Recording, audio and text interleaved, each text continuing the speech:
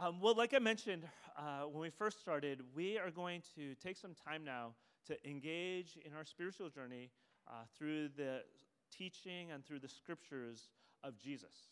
Like we say often here, actually every Sunday, we believe that we need a guide in our spiritual journey. Even as spiritual realities and spiritual truths can be found in all sorts of places, we do think we still need something outside of us to guide us because we don't have it all together. We don't have it all figured out. And so here at Ethnos, we believe that the person of Jesus and his teachings and his scriptures are one of the most helpful guides for us. In fact, there's something so unique about who Jesus was and is. There's something so unique about his teachings. We believe it's worthwhile that to every week spend some time reflecting on and engaging with his scriptures. And so we're going to transition into a time of doing that now. And we're going to continue on with a portion of the scriptures that we've been in for this summer so far. It's a portion in the book called Genesis. And we've been looking specifically at a person by the name of Abram in this scripture portion. And today we're going to dive back into that story and think about how that story helps us to have an everyday walk, an everyday relationship with God. Now, before we get into the story, as usual, we want to get started with a question to help us just think through what we'll be reading in this story and think through how it might apply into our lives. And so here's a question for this morning, and it is kind of diving deep. We're just going in right away for it, and so hopefully you'll be ready to join us in this dive. But I want to just get us thinking about where in our lives right now do we feel like things are not working?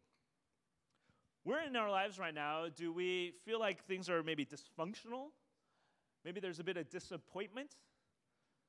Things just don't seem to be working right now. Could you take about 2 minutes, turn to your neighbors, and just begin to process this with your neighbors? And we'll bring it back and think through how this applies to our talk this morning.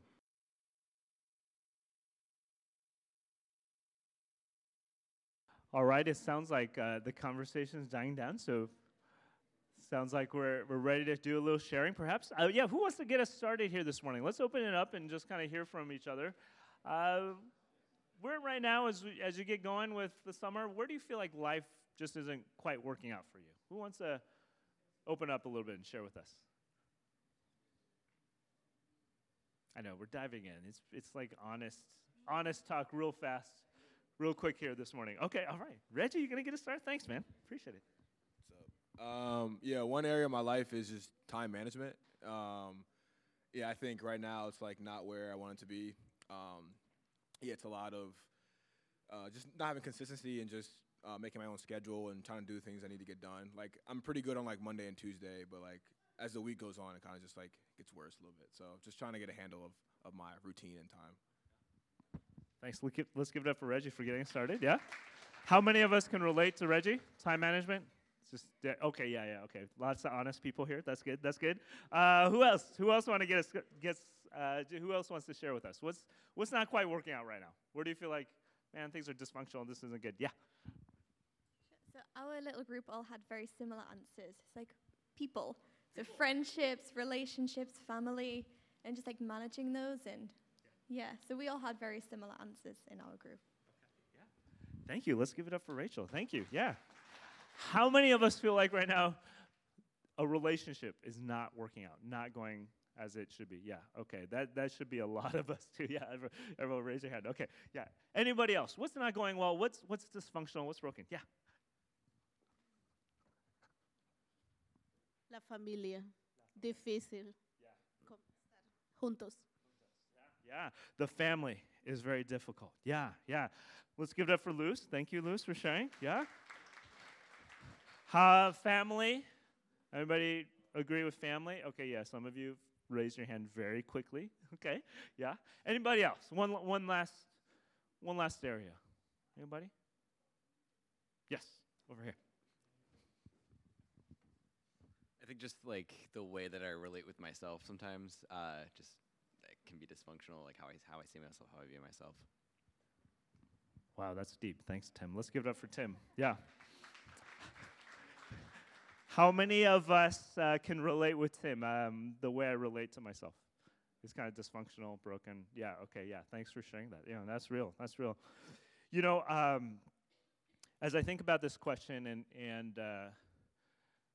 you know, the things that go on in my life and the things that go on just as I listen to a lot of the stories in our city, I mean, it seems like every day there can be a disappointment in our life. Every day there's something dysfunctional. Every day there's something that just doesn't seem to work.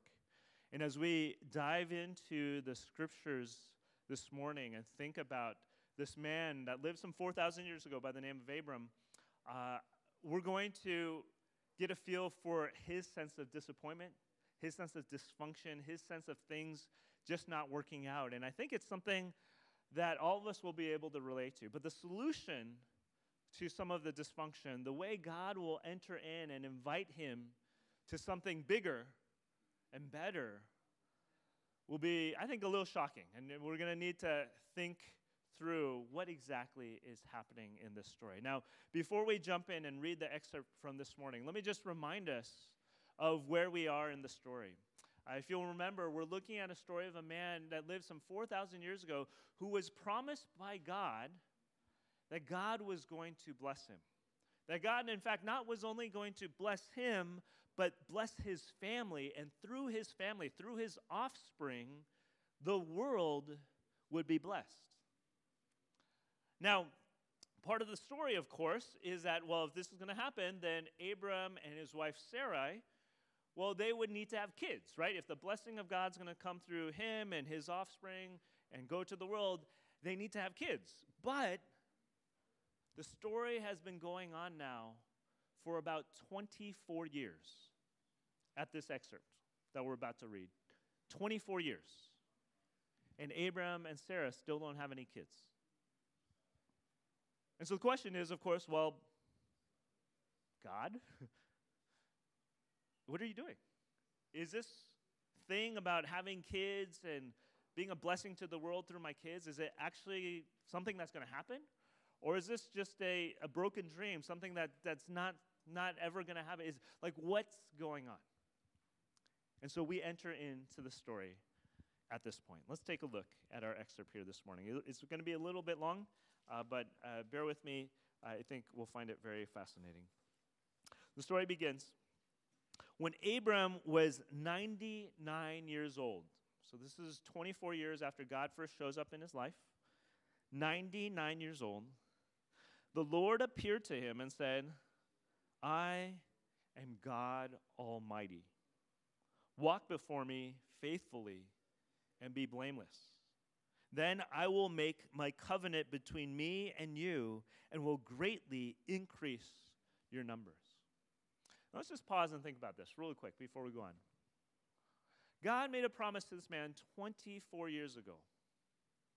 And not only did he make a promise 24 years ago, in those 24 years, God has been showing up on occasion to say, I have this promise for you. I'm going to bless you. I'm going to make you a great person through your offspring, and the world will be blessed. The last time God showed up to him and talked this way was 13 years prior to this story. We read that story last week, the whole story about Ishmael and Ishmael's birth. That was 13 years prior to this. Just think about this real quick. Think about the time that has elapsed.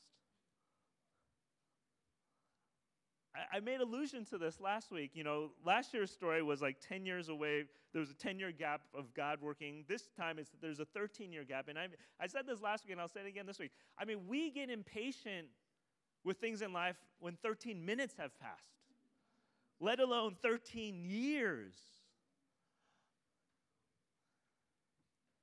Man, this is tough. Abram fell face down. And God said to him, as for me, this is my covenant with you. This is my agreement. This is my contract. This is my relationship that I'm going to agree with you on. This is my covenant with you. You will be a father of many nations. No longer will you be called Abram, which means great father. Your name will be Abraham, which means in the Hebrew, father of many nations. For I have made you a father of many nations. I will make you very fruitful. I will make nations of you, and kings will come from you. I will establish my covenant as an everlasting covenant between me and you and your descendants and after you for the generations to come, to be your God and the God of your descendants after you. The whole land of Canaan where you now reside as a foreigner, I will give you as an everlasting possession to you and your descendants after you, and I will be their God. Now, can you imagine just like hearing this 24 years later, after God has already told you this? Like, I don't know about you, but I'd be like, whatever. Like, okay, well, yeah. You know, you have people make promises to you, right? And they keep breaking them. And after 24 years of promises, I mean, my heart would be just like out of the game. Just be honest. Notice what happens to Abram. Well, God keeps talking, actually, and he says this. Then God said to Abram, as for you, you must keep my covenant, you and your descendants after you for the generations to come. This is my covenant with you and your descendants after you, the covenant you are to keep. Every male among you shall be circumcised. You're to undergo circumcision, and it will be the sign of the covenant between me and you. For the generations come, every male among you who is 8 days old must be circumcised, including those born in your household or bought with money from a foreigner. Those who are not your offspring, whether born in your household or bought with your money, they must be circumcised. My covenant is your flesh, in your flesh is to be an everlasting covenant. Any uncircumcised male who has not been circumcised in the flesh will be cut off from his people. He has broken my covenant. Now let's just think about this really quick. Here's a God who's making these promises with a man. For 24 years, it doesn't seem like God has kept his side of the bargain. And then to top it off, God has the audacity to say, and this is what you need to do, even though I haven't done my part. I need you to get circumcised. Like, I need you to be at the most vulnerable place. Cut and scarred. You know, there are times when someone asks us to do something, and we know there's a benefit for us, right? But can you imagine having a promise broken for 24 years, and then being asked to do some of the craziest things you've ever done? Wow. Well, Abraham does what I think many of us would do. He laughs. Notice, well, we're almost there. God also, in the next paragraph, makes a promise that Sarai will have a child. And then notice in number 17, Abraham laughs. He says this, Abraham fell face down. He laughed. I think that's what I would do. I'd be like, God, you're crazy. He laughed and said to himself, will a son be born to a man 100 years old? Will Sarai bear a child at the age of 90? And Abraham said to God, if only Ishmael might live under your blessing. This was the son he had with the illegitimate slave woman last week. Then God said, yes, but your wife Sarah will bear you a son, and you will call his name Isaac. Isaac means laughter, actually. I will establish my covenant with him as an everlasting covenant for his descendants after him. And as for Ishmael, I have heard you. I will surely bless him. I will make him fruitful and will greatly increase his number. He will be a father of 12 rulers, and I will make him into a great nation. But my covenant I will establish with Isaac, whom Sarah will bear to you by this time next year.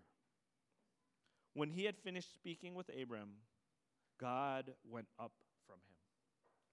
Now, again, let's just think through this and just process this. What would you do if you were Abraham?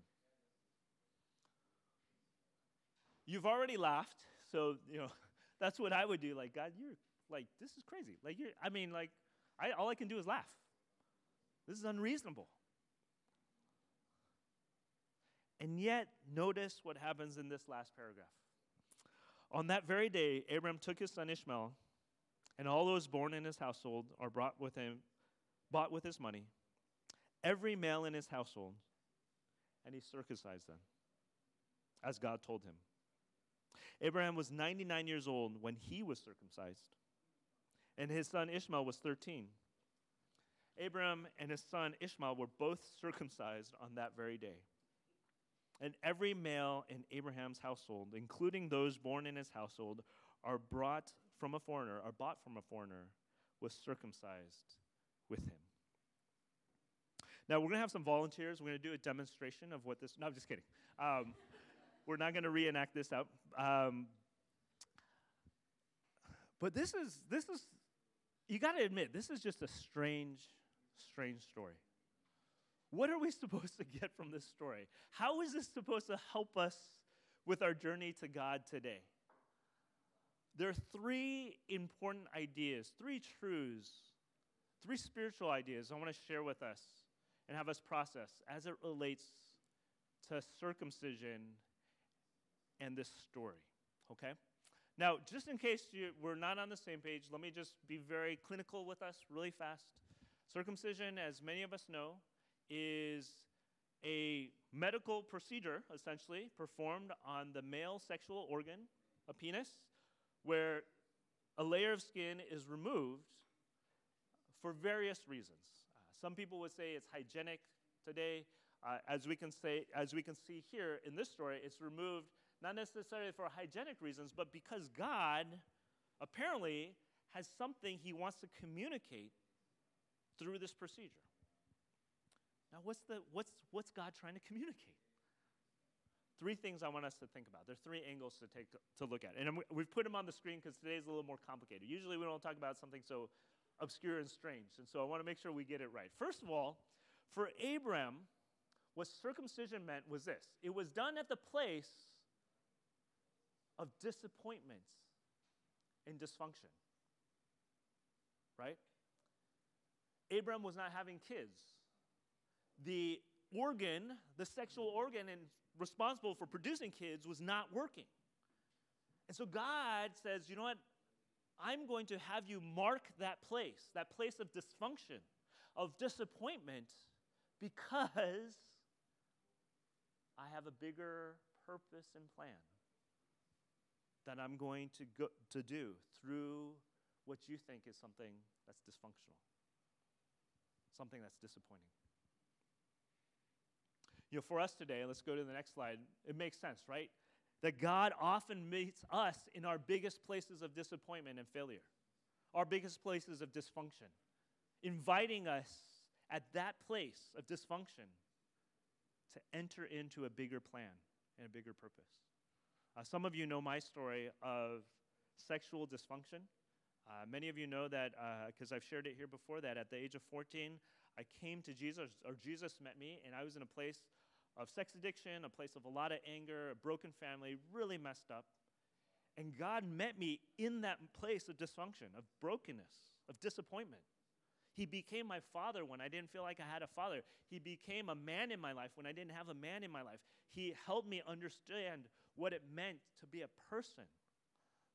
And it's interesting that as I look at my spiritual journey starting from the age of 14, so much happened to me in terms of my sexual wholeness that today, as a director and pastor, I tend to help a lot of other people with their sexual brokenness and wholeness.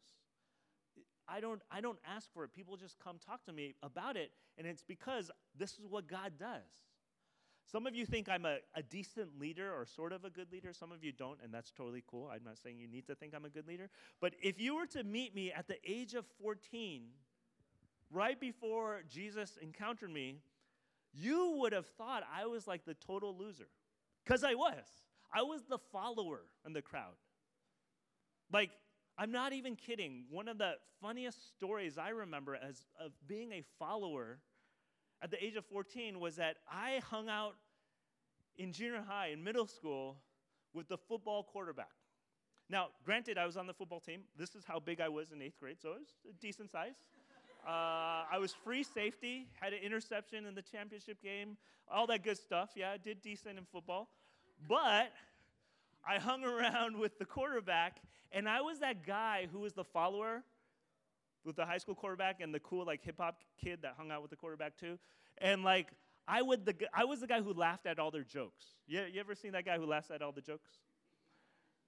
And this one time, the quarterback turned to me, and we were just hanging out. I was laughing at the jokes. He's like, "Dude, you laugh at everything we say," like kind of in a, demeaning way.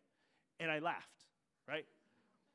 Because I was a follower. I didn't have like a spine in me. I was a kid who was lost. I was a follower. I had been made fun of so much in my life. Yukon is a funny name, and growing up in places like Madison, Wisconsin, and Salt Lake City, Utah, like, you just get laughed at, right? That's what happens as an immigrant kid back in the 80s, 70s and 80s. And yet God met me and began to say, oh, Yukon, you're going to be a leader. In the place of your biggest disappointment, in the place of your biggest dysfunction, God has a plan. God wants to meet you there. And God wants to take you into something completely different at that exact point of dysfunction, of disappointment, of brokenness. That's what circumcision actually is about. But here's the deal. Circumcision, if you read this story closely, was supposed to be Abraham's way of entering into God's covenant, God's purpose for Abraham. It was something Abraham had to do, right? But here's the deal, and this is point number 2 with circumcision for Abraham and us. A physical act on our end to enter into God's plan and purpose is ultimately lacking. It cannot transform our human hearts to be truly committed to God. What we mean is something you all and I know very well. No amount of things we do to help us get committed to God will actually get us committed to God, right? You know this. You know the commitments you've tried to make with God. God, if you do this in my life, I'm going to stop smoking. God, if you do this in my life, I'm going to stop cussing. If you do this in my life, I'm going to stop whatever. And what happens like 36 hours later or 36 seconds later when something goes wrong? You're like, dude, I got to smoke it out. I got to cuss it out. You know how it goes.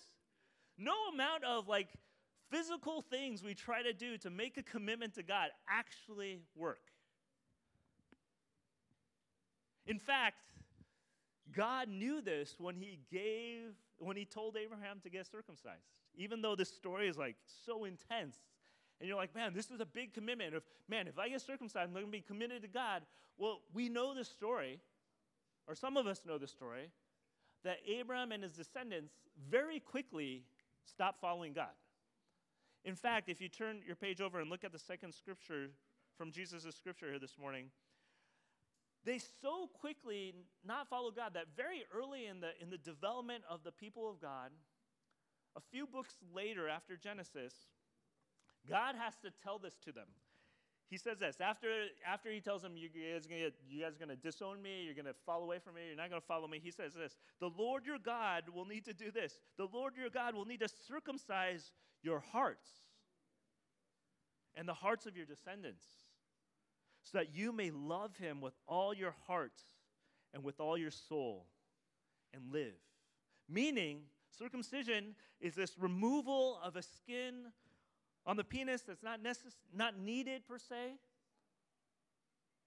But there's a deeper circumcision that has to happen. Our hearts, there's something wrong with our hearts.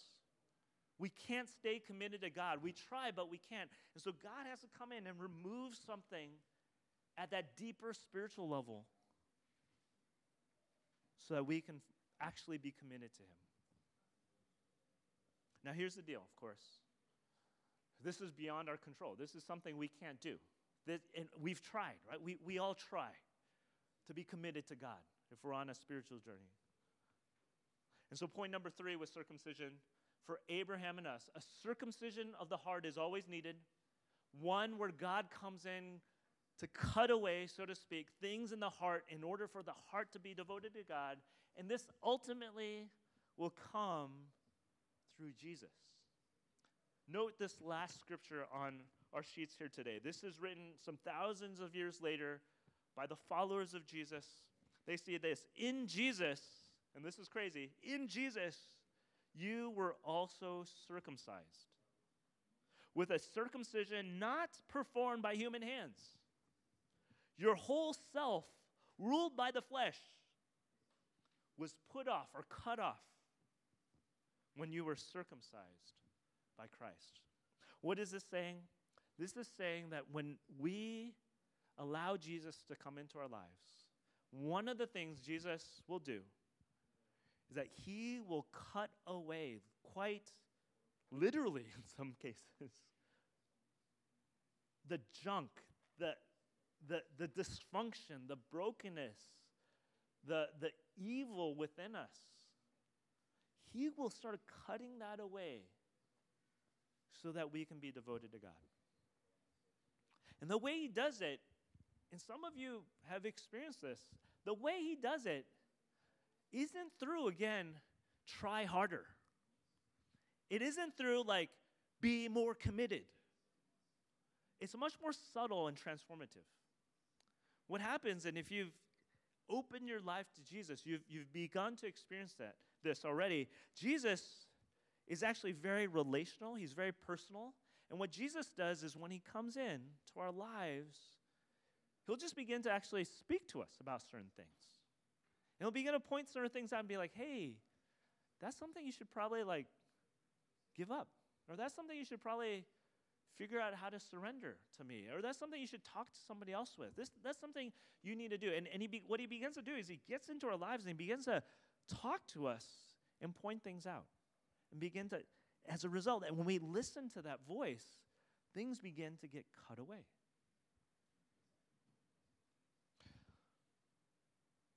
I'll share with you some stories a little bit later about how I experienced this and then maybe how we can experience it more together. But what I want to do is, I've been doing a lot of talking here this morning. I want to take a moment, hit pause, and have us turn to our neighbors and just process what we've talked about so far. We've talked about a lot of interesting things. This is a kind of a different sort of ancient passage, ancient scripture excerpt. Turn to your neighbors for 2 minutes, just process. What are you thinking through as we talk about this? What are some things you agree with, disagree with, some things you feel like you need to know more of?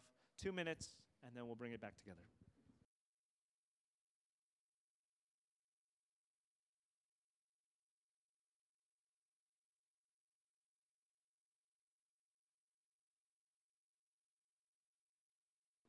About 10 more seconds. Just kind of process through.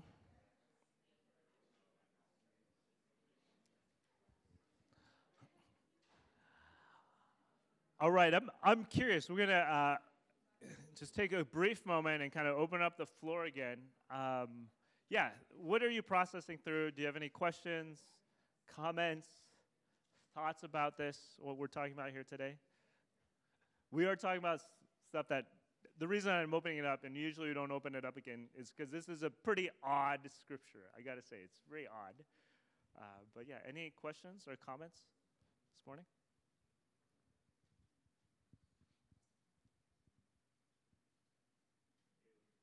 Good? Oh, up here. Yeah. Sorry. Didn't see that. Justin, yeah, what's up, man? What's up?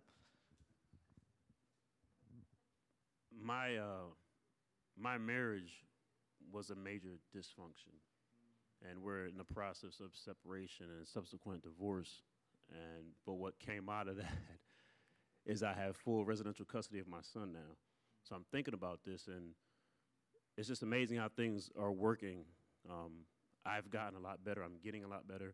My son just said 2 things to me that he just brought to my attention about this. So I just sat here and prayed. But even as this is happening, in the midst of this right now, God is still working on me and developing me, making me even better in the process. It's just awesome. So I'm just glad to be here. Thank you. Yeah. Thanks, Justin. Thanks for sharing. Let's give it up. Thank you. Yeah, in our greatest places of dysfunction, disappointment. God. That's amazing. Yeah. What else? What else are we processing here this morning? Anybody else?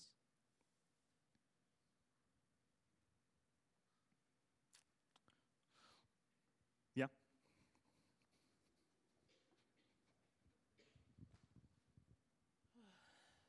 Right now, I'm feeling dysfunctional behind the fact that um,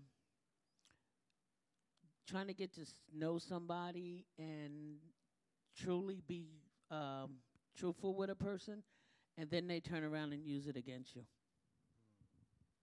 Okay. And that, tell me more, Deborah. That you can't talk anymore? Okay. Let's give it up for Deborah. Yeah, thank you, Deborah. What I hear you saying, Deborah, is that something you're learning is a place of pain right now, right? It sounds like it's pain, a place of pain. And I think, like Abraham's story too, again, that place of disappointment, that place of pain is a place that God could perhaps be working in, which is hard to wrestle with. It really is. Yeah. Well, I want to invite up the musicians again. And what they're going to do is just begin to help us enter into a space of prayer and reflection with God. This is really important for us here at Ethnos because as we talk about these things and think about these questions, when all is said and done, if God is real, if God is truly here, if our lives are more than just the material things we see and there's something bigger going on, a bigger person, a bigger plan at work, then we need to interact with God. And we need to personally hear from him and engage with him. And so this morning we have touched on some very fascinating truths in the story, haven't we? We've talked about those places of disappointment and dysfunction and how God is using those, or perhaps more accurately, trying to meet us in the midst of those to bring change and transformation. We've talked about how change and transformation, though, isn't something we can do on our own strength. It's not like try harder, get more committed is going to work. We've all done it before. It doesn't work. A circumcision of the heart has to happen. And we've talked about how that circumcision of the heart, at least according to the scriptures of Jesus, happens only at the hands of Jesus. That Jesus is the one who comes in and cuts up our heart and cuts away what's unnecessary and broken and deformed, and he's the one who makes the heart able to commit to God, to experience God, to love others. And so where are we this morning? Where are those places of disappointment? Where are those places of us just trying to be better, but we're not making it? Where are those places where we need to give Jesus a chance to come in and do his work?